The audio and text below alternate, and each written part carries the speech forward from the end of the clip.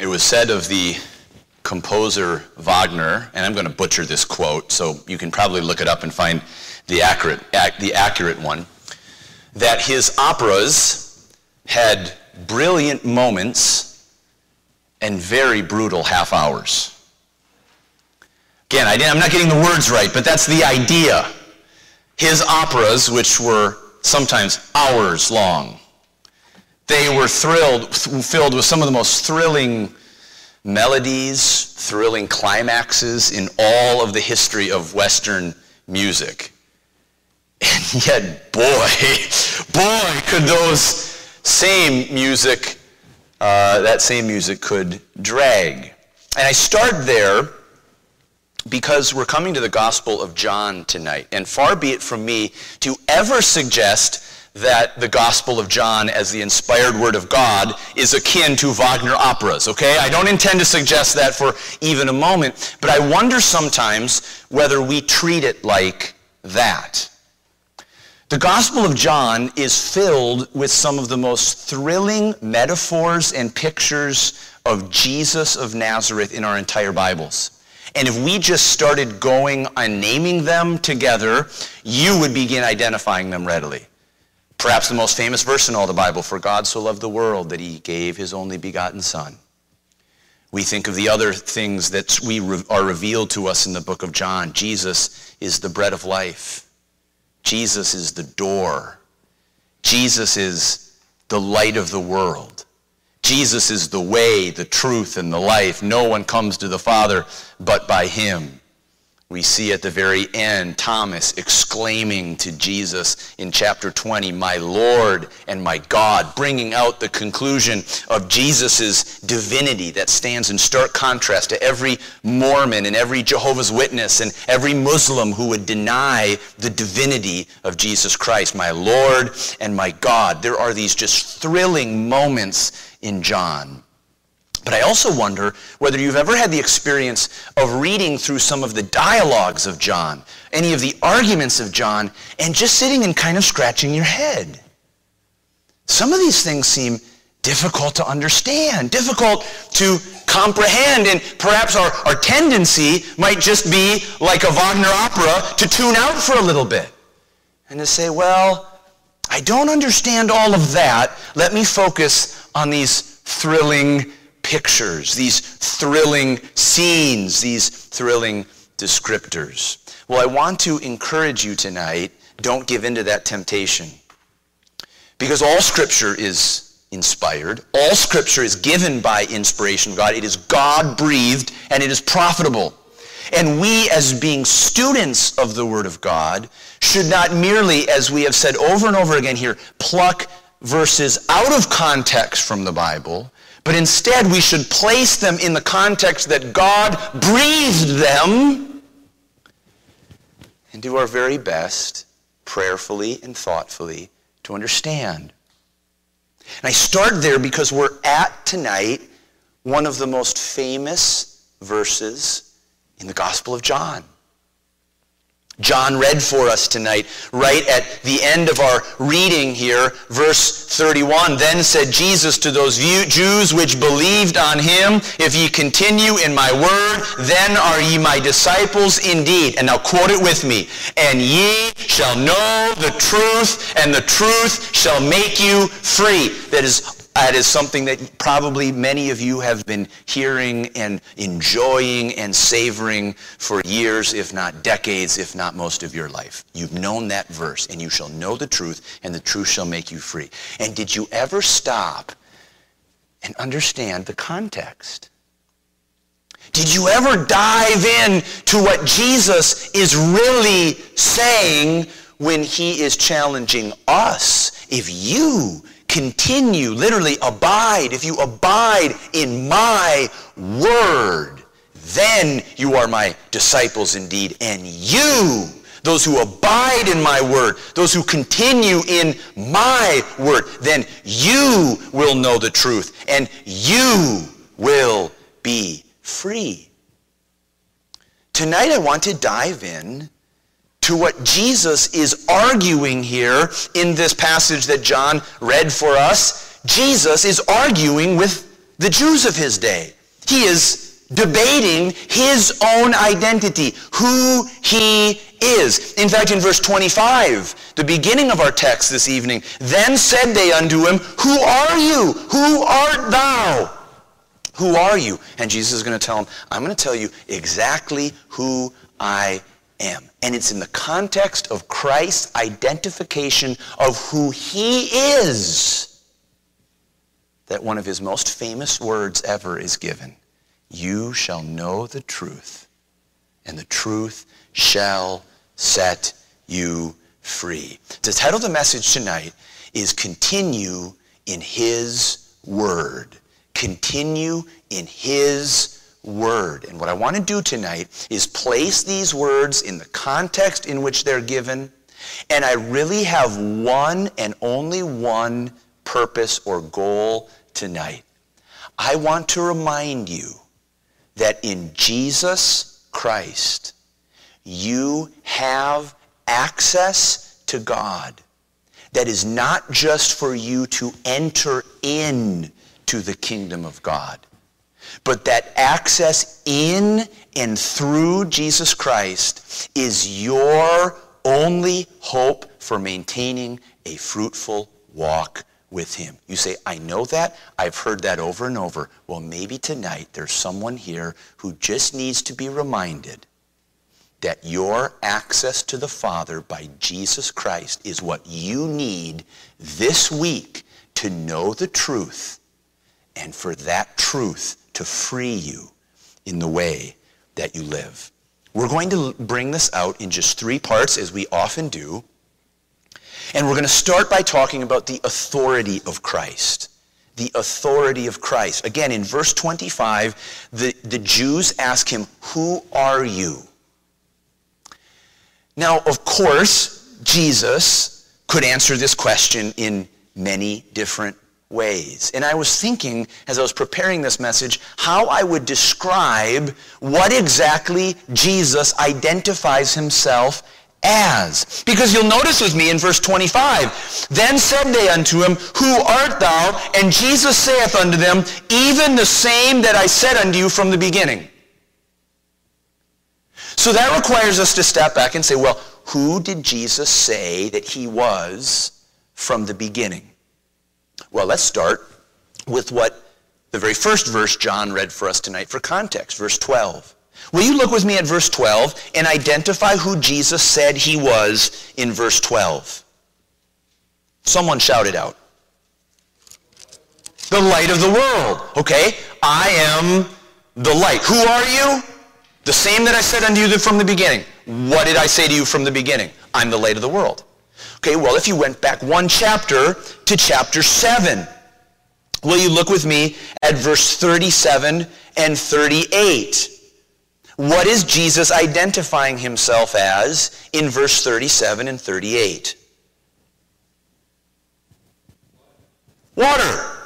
He is the living water. If any man thirst, let him come unto me and drink. So who is he identifying himself as? He's the light. Who is he? He is the living water. Now go back to chapter 6. And there's many places that we could look at this, but I'll just pull verse 35. If you look at chapter 6 and verse 35, who is he identifying himself as? The bread of life. Again, these are public testimonies that Jesus is making to who he is. He is the light of the world. He is the water of the world. He is the bread of the world, of spiritual life. And really where this culminates in John chapter 8 is, if you'll look with me then, in a few verses, go back to chapter number 8. And notice what he says in verse 28. Will you see? He said, they understood not that he spake to them of the Father. Then said Jesus unto them, when ye have lifted up the Son of Man, then shall ye know that I am he. Now, if you look in your King James Bible, what is the text there that is rendered he? In what font is that provided? Italics. What does that mean in our King James Bible? The word is not in the original Greek. It is added by the translators as an attempt to make sense in English of the Greek meaning. But there is no corresponding he, I am he in the Greek. It literally in the Greek is this: you shall know that I am. Now, does that ring any bells for you? How did God identify himself to his people in the Old Testament? You tell the Israelites, he says to Moses, that I am sent you. Do you remember at another place in the Gospels when Jesus says to to these Jews, in fact, right here in chapter 8 and verse 58, the Jews say unto him, thou art not yet 50 years old, and hast thou seen Abraham? Jesus said unto them, verily, verily, I say unto you, before Abraham was, I am. Any person who wants to argue with you about whether Jesus claimed his own divinity, you could take them here. This is an unmistakable claim from Jesus to be God, the I am. Why do we know that? Because they took up stones and they tried to throw it at him. They knew what he was saying. They were saying, you're blaspheming by calling yourself God. What is he testifying to? What is his identification? I am. I am the self-existing one. Where did John chapter 1 start? In the beginning was the Word, and the Word was with God, and the Word was God. I'm the I am. I'm the light of the world. I'm the bread of life. I'm the living water. I'm the door, he'll say. I am the way, the truth, and the life. I am. That's how to summarize it. I am. But notice also what he is clarifying to them. Will you look with me now in verse 25? They said unto him, who art thou? And Jesus saith unto them, even the same that I said unto you from the beginning, I am. I have many things to say and to judge of you, but he that sent me is true. He that sent me is true. And I speak to the world those things which I have heard of him. So not only is he the one, the I am, he is sent from God. He is God, and he is sent, if you will, from God. He is speaking to them of the Father. Now, why is this important? Because you have to understand what was at the heart of Jesus' ministry on earth. Notice how often he deflects the ultimate authority for what he's doing and saying from himself to his Father. He sent me. I am speaking what he told me. Now, don't be confused by this. There are some people, I think, in our Christian experience who get confused. Am I praying to the Father? Am I praying to the Son? You have to realize they're God.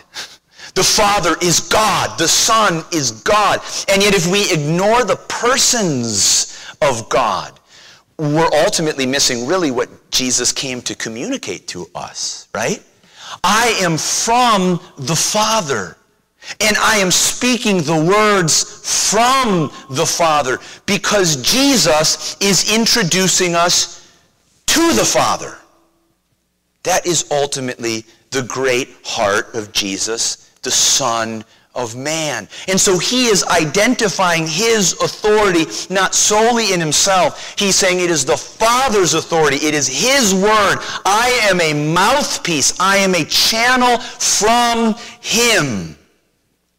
And notice what he says then in verse 28. When you have lifted up the Son of Man, then shall you know that I am he, and that I do nothing of myself. Think about those words. I do nothing of or from myself, but as my Father hath taught me, I speak these things. Now think about that remarkable statement. I do nothing of myself. Here's really what he's meaning. He does nothing of his own accord. He was never a lone ranger, a lone wolf. He was never off under the guise of his connection to God, but operating under his own motives, for his own purpose, through his own words. He was always completely in sync. I do nothing of myself. Now, I want to just pause there for just a moment. and ask whether you believe that at the very core of your being when it comes to Jesus of Nazareth. I mean, really believe that at the very core of your being. He is God. He came from God. And he faithfully proclaimed to us the words of God. Do you believe all of those things? He is God, he came from God, and he faithfully, perfectly proclaimed the message of God. This is the heart of John. In the beginning was the Word, the Logos. Who is Jesus? The Word, the message from God, the communication from God to man. And that Word was with God, and that Word indeed was God. This is at the heart of our faith. It is his authority. Now notice secondly here what I'm going to call the awareness of Christ. There's the authority of Christ. He is identifying himself to these Jews who are opposing him. But notice what he says then about his awareness. Look with me at verse 29. After he says, I do nothing of myself, but as my Father hath taught me, I speak these things. Look at verse 29. And he that sent me is with me. The Father hath not left me alone, for I do always those things that please him. Now let that settle into your hearts for just a minute. I do always those things that please him. I just want to break these up again into three ideas. Jesus was perfectly aware of the purpose of God. The purpose of God for which he came into the world. He sent me. I'm speaking his things. He was fully aware of the purpose that God had for him ultimately to be lifted up as a sacrifice for the sins of the world. But notice also what he was aware of. The presence of God. The presence of God. Notice again verse 29. He that sent me is with me. Jesus knew that God was with him at all times and that he never left him alone. There was not one time, with the exception of one, when God left his Son alone. When did God leave his Son alone? On the cross, when he said, my God, why hast thou forsaken me?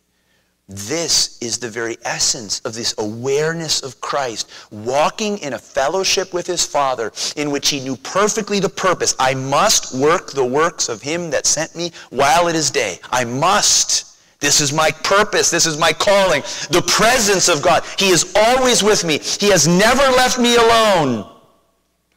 And notice thirdly, you can probably guess maybe the P word that's coming, the pleasure of God. Do you see? Why does he say the Father does not leave me alone? He explains, because I do always those things that please him. Now, how often do you think of a God that is pleased or displeased by what you are doing in any given moment? How often do you? Jesus had the awareness of his Father's smile beaming always on him. He received it at his baptism, when the heavens are opened and the Spirit of God comes, descends on him like a dove, and this voice thunders from heaven, this is my beloved Son in whom I am well pleased. Jesus always pleased God. And I want to connect these two words very briefly. I do nothing of myself, nothing. For I do always those things that please him. Let those two words sink in for a descriptor of your life and mine. I do nothing of myself, for I do always those things that please him. Do you know those two words are going to go absolutely together in your Christian life? Nothing of yourself, of your own accord, of your own motives, of your own purposes. Always doing what pleases him. This was the great awareness of Christ, of the fellowship, the communion that he had with Almighty God. The authority of Christ. I am the one. The awareness of Christ. He is always with me. I am always pleasing him in what I do.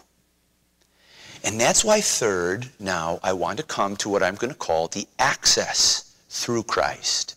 The access through Christ. Now we are ready to go into these famous verses together. Will you look with me in verse 30?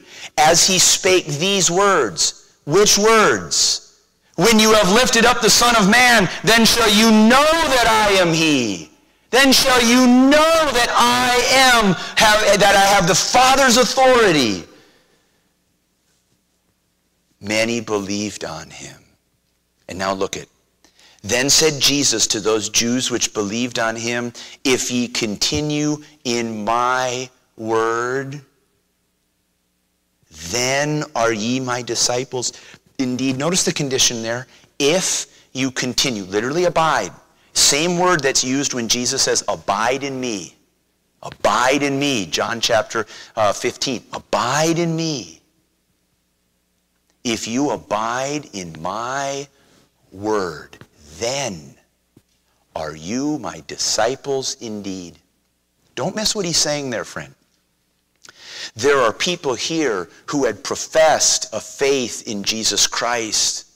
And Jesus is communicating to them as he's communicating to us. What does it mean to be truly, to be indeed my disciple, indeed my follower? It is to abide, it is to continue in my word. Now let's break that apart just very simply. Notice that Jesus does not say my words.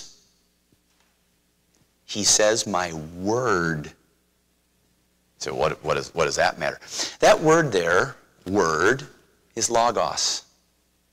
If you continue, abide in my logos. In the beginning was the Logos. And the Logos was with God. And the Logos was God. Friend, what was Jesus' word? What was his Logos? We just looked at it in the authority section that we studied here tonight. What was his word? I am. That was his word. I am he. I am the one. I am the bread of life. I am the living water. I am the door. I am the light of the world. I am the way, the truth, and the life. What was the word, the Logos of Jesus?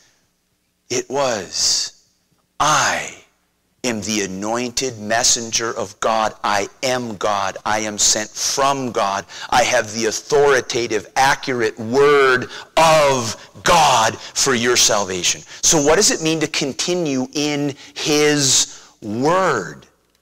Again, I don't believe from this that he's just simply talking about the compendium of everything he ever said, all his words. If you continue in all of my words. Friends, the challenge is that you and I don't do so well on that all the time, do we? On every single thing he ever said. What is it to continue in his word? Who he is. I am he. If you continue in my word that came from God about who I am, then are you truly his disciple. But then notice this, will you? Verse 32. And ye shall know the truth, and the truth shall make you free. This is what I'm calling the conduit. There's the condition here. If you continue, you abide in your conviction about who I am, then are you my disciples. And then in that persuasion, that conviction of who Jesus is, you will know the truth. Now, I want to take you back just for one connection here, and I hope we're not being too intellectual here tonight. I want to get practical in just one moment, but let's keep on working through this for us to understand it. If you'll go back with me to verse 25, where we started. Then said they unto him, Who art thou? And Jesus saith unto them, Even the same that I said unto you from the beginning. It's the I am. I have many things to say and to judge of you, but he that sent me, now read those next two words, is true. Is true. He that sent me is true. And now he says, if you continue in my word, the authoritative message of God, you will be my disciples, my learners, my students, and you will know the truth. What's the truth? The truth about who God is. He that sent me is true. He has sent the true words. You will know the truth about who the Father is as a conduit from me, the Son. As my disciple, you will know the truth, and the truth shall make you free. What does freedom look like in Jesus' eyes? What does it mean to live free? Do you know he's going to give us a hint? Let's keep on going. It's outside of our text, but I think it will help us. They answered him, we be Abraham's seed, and were never in bondage to any man. How sayest thou, ye shall be made free? We're already free. But notice what Jesus puts his finger on. Jesus answered them, verily, verily, I say unto you, whosoever commits sin is the servant of sin. And the servant abides not in the house forever, but the Son abideth ever. If the Son, therefore, shall make you free, ye shall be free indeed. What's the primary freedom he's discussing here? Freedom from what? Freedom from sin. A freedom to live a victorious Christian life. A freedom to experience deliverance from your fleshly experience of failure. And you say, well, why is that so relevant? Because it connects us back to Jesus' own awareness. Do you see? What did Jesus say? I know my purpose is to do the will of him that sent me.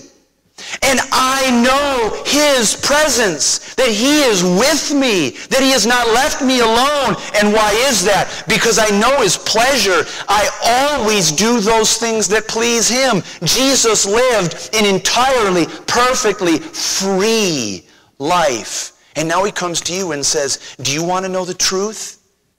Do you want to live in freedom from your bondage to sin? Then what? Continue in my word. Abide in my word. And what's my word? Who I am.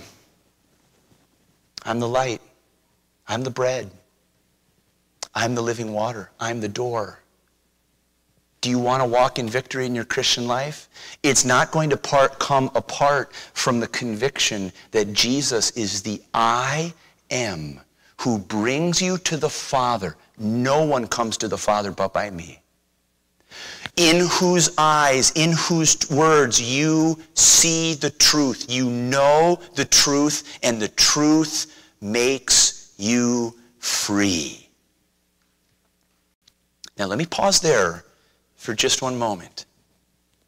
Are you, in your daily Christian life, continuing in the authoritative conviction that Jesus is the I am, in whom you have access to God, and in whose truth you can be made free to live and please God and dwell in the presence of God? I know him. He does not leave me alone. Why? Because I am walking in fellowship with him. Is that the way that you and I think of our daily Christian life? Here's the point that I want to make. We think of these things, and I bet I didn't tell you anything new. I don't know that I told anyone here something new that you'd never heard before. Oh, Jesus is the door. Jesus is the access. We sing it in the Straight Gate song. Jesus is the gate. Jesus is the way that leads direct to God. That's basic Christianity, ABCs. Yes, it is. But what I want to say is this. It's not just for entering into the gate. Oh, I have to believe that Jesus is he in order to be saved. Yes, you do. Jesus said, if you don't believe that I am he, you'll die in your sins. Tonight we read that. If you don't believe that I am he, you'll die in your sins. Correct. But my point is this. Are you continuing in that authoritative conviction about who Jesus is for your daily Christian life? Let me see if I can bring a couple things to bear here before we close. First, I invite you to turn over to Hebrews chapter 10.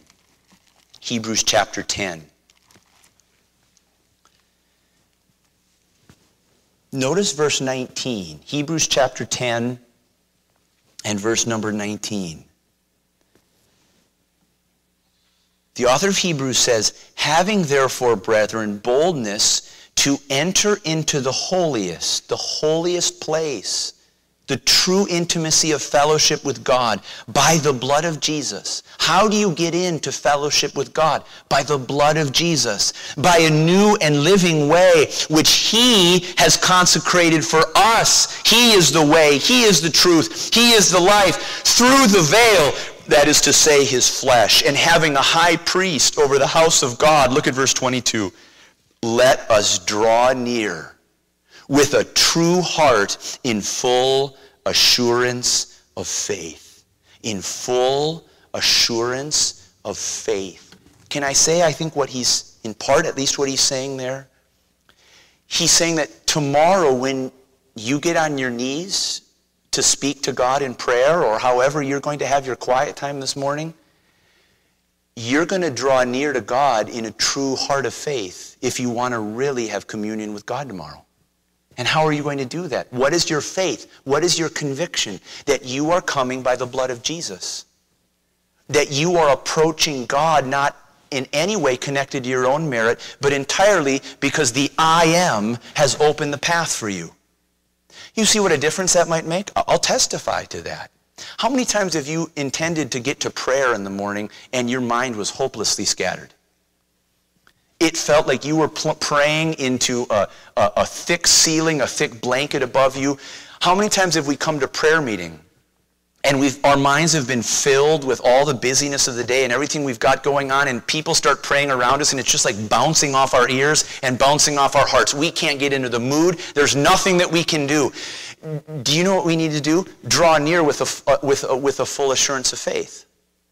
That's why very often what I'll begin my prayer time with in the morning is simply saying, God, I come to you by the blood of Jesus. By the Spirit of God, bring me into the presence of God. Words along those lines. By the Spirit of God, bring me into the presence of God. What are you doing to gain access to the presence of God? What are you doing to continue in his authoritative word? It is to be resting, grounded, that you have access by the blood of Jesus. That Jesus is, if you will, the password, the ticket, the code by which you approach the Father and you will be welcomed into his presence. Turn over a couple chapters to Hebrews chapter 13. Hebrews chapter 13. And look with me very interestingly at verse number 15. Again, I'm not trying to just bring out some mumbo-jumbo, hocus-pocus, some creative thought. This is what Scripture encourages us. Will you look with me in verse 15 of Hebrews chapter 13? He says, by him, that's speaking of Jesus, by him, therefore, let us offer the sacrifice of praise to God continually. By him. Have you ever gotten here to church to sing the hymns and you opened the hymn book and there was nothing in your heart that was allowing you to sing praise to God? You felt utterly dead spiritually. You sat under the preaching of God's word and you just said, it's just bouncing off. There's nothing here for me. And then we come to Hebrews 13 and 15 and it says, by him offer the sacrifice of praise to God. By him. What does that mean? It means when you open your hymn books to sing in church, you should be coming by the blood of Jesus to say, God, I'm coming to you to worship. I'm drawing near to you with a full heart, with a full assurance of faith in what Jesus has done. And I'm coming by him to offer the sacrifice of praise to God. Listen to what he says. The fruit of our lips giving thanks to his name.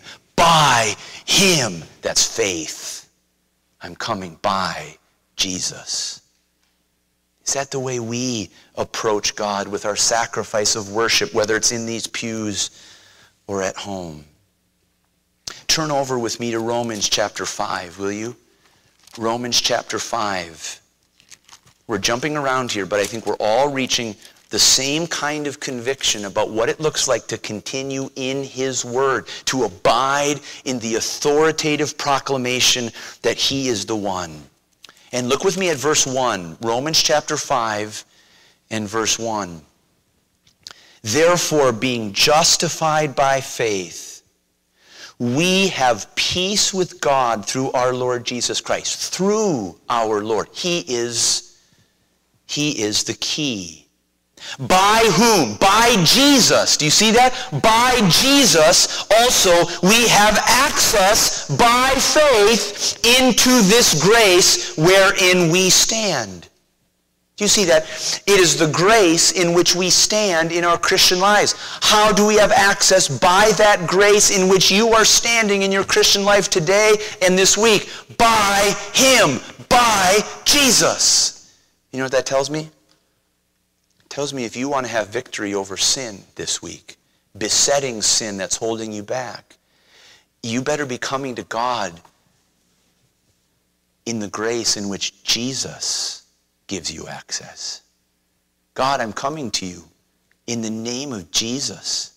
I'm coming to you by the access I have through him into this grace, and I am standing by faith in who he is and what he has done for me. Abiding in his word is the continuing daily conviction of the authority of Christ. He is God. He was sent from God, and he has given us the authoritative access to God.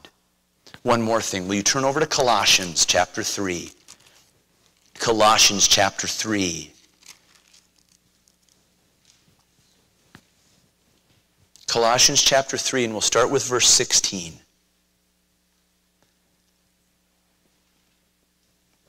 Galatians, Ephesians, Philippians, Colossians.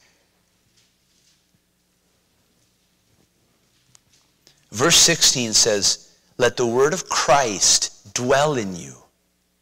Let the word of Christ dwell in you. Continue in my word. The authoritative word of who Jesus is. Let the word of Christ dwell in you richly in all wisdom, teaching and admonishing one another in psalms and hymns and spiritual songs, singing with grace in your hearts to the Lord. And whatsoever ye do, whatever you do in word or deed, do all in the name of the Lord Jesus, in the name of the Lord Jesus, giving thanks to God and the Father by him. Have you ever wondered what it is to give thanks, to do all things in the name of the Lord Jesus? Think about it a little bit like this. You may have heard the news recently that one of the most senior executives at 3M Company was fired, was terminated within the last week or so. And the news came out that apparently he had been busted for solicitation, prostitution. And I thought about that, of someone who is identified with 3M. He has the 3M name badge. He is known at 3M. He is operating at work under the name 3M. He is almost synonymous with 3M in his senior position. And yet there was a time in his personal life in which he strayed so far from what 3M could tolerate. He did not solicit that individual in the name of 3M. Or if you think about it another way, when you think about a sports athlete who walks around a ball field with the name of the Twins or the Vikings or the Timberwolves across his chest, he is operating in the name of that team, and he is held to a certain standard by which to represent them. And in the same way, the authoritative name of Jesus is that which we wear across our chest. And it is as if God is saying to us, do everything in the name of Jesus Christ, with him emblazoned across your words and your deeds and your actions, rooted in what? The authoritative confidence in who Jesus is and what access he has given to you to God. Do you see here? What does it mean? What does it mean to abide in his word?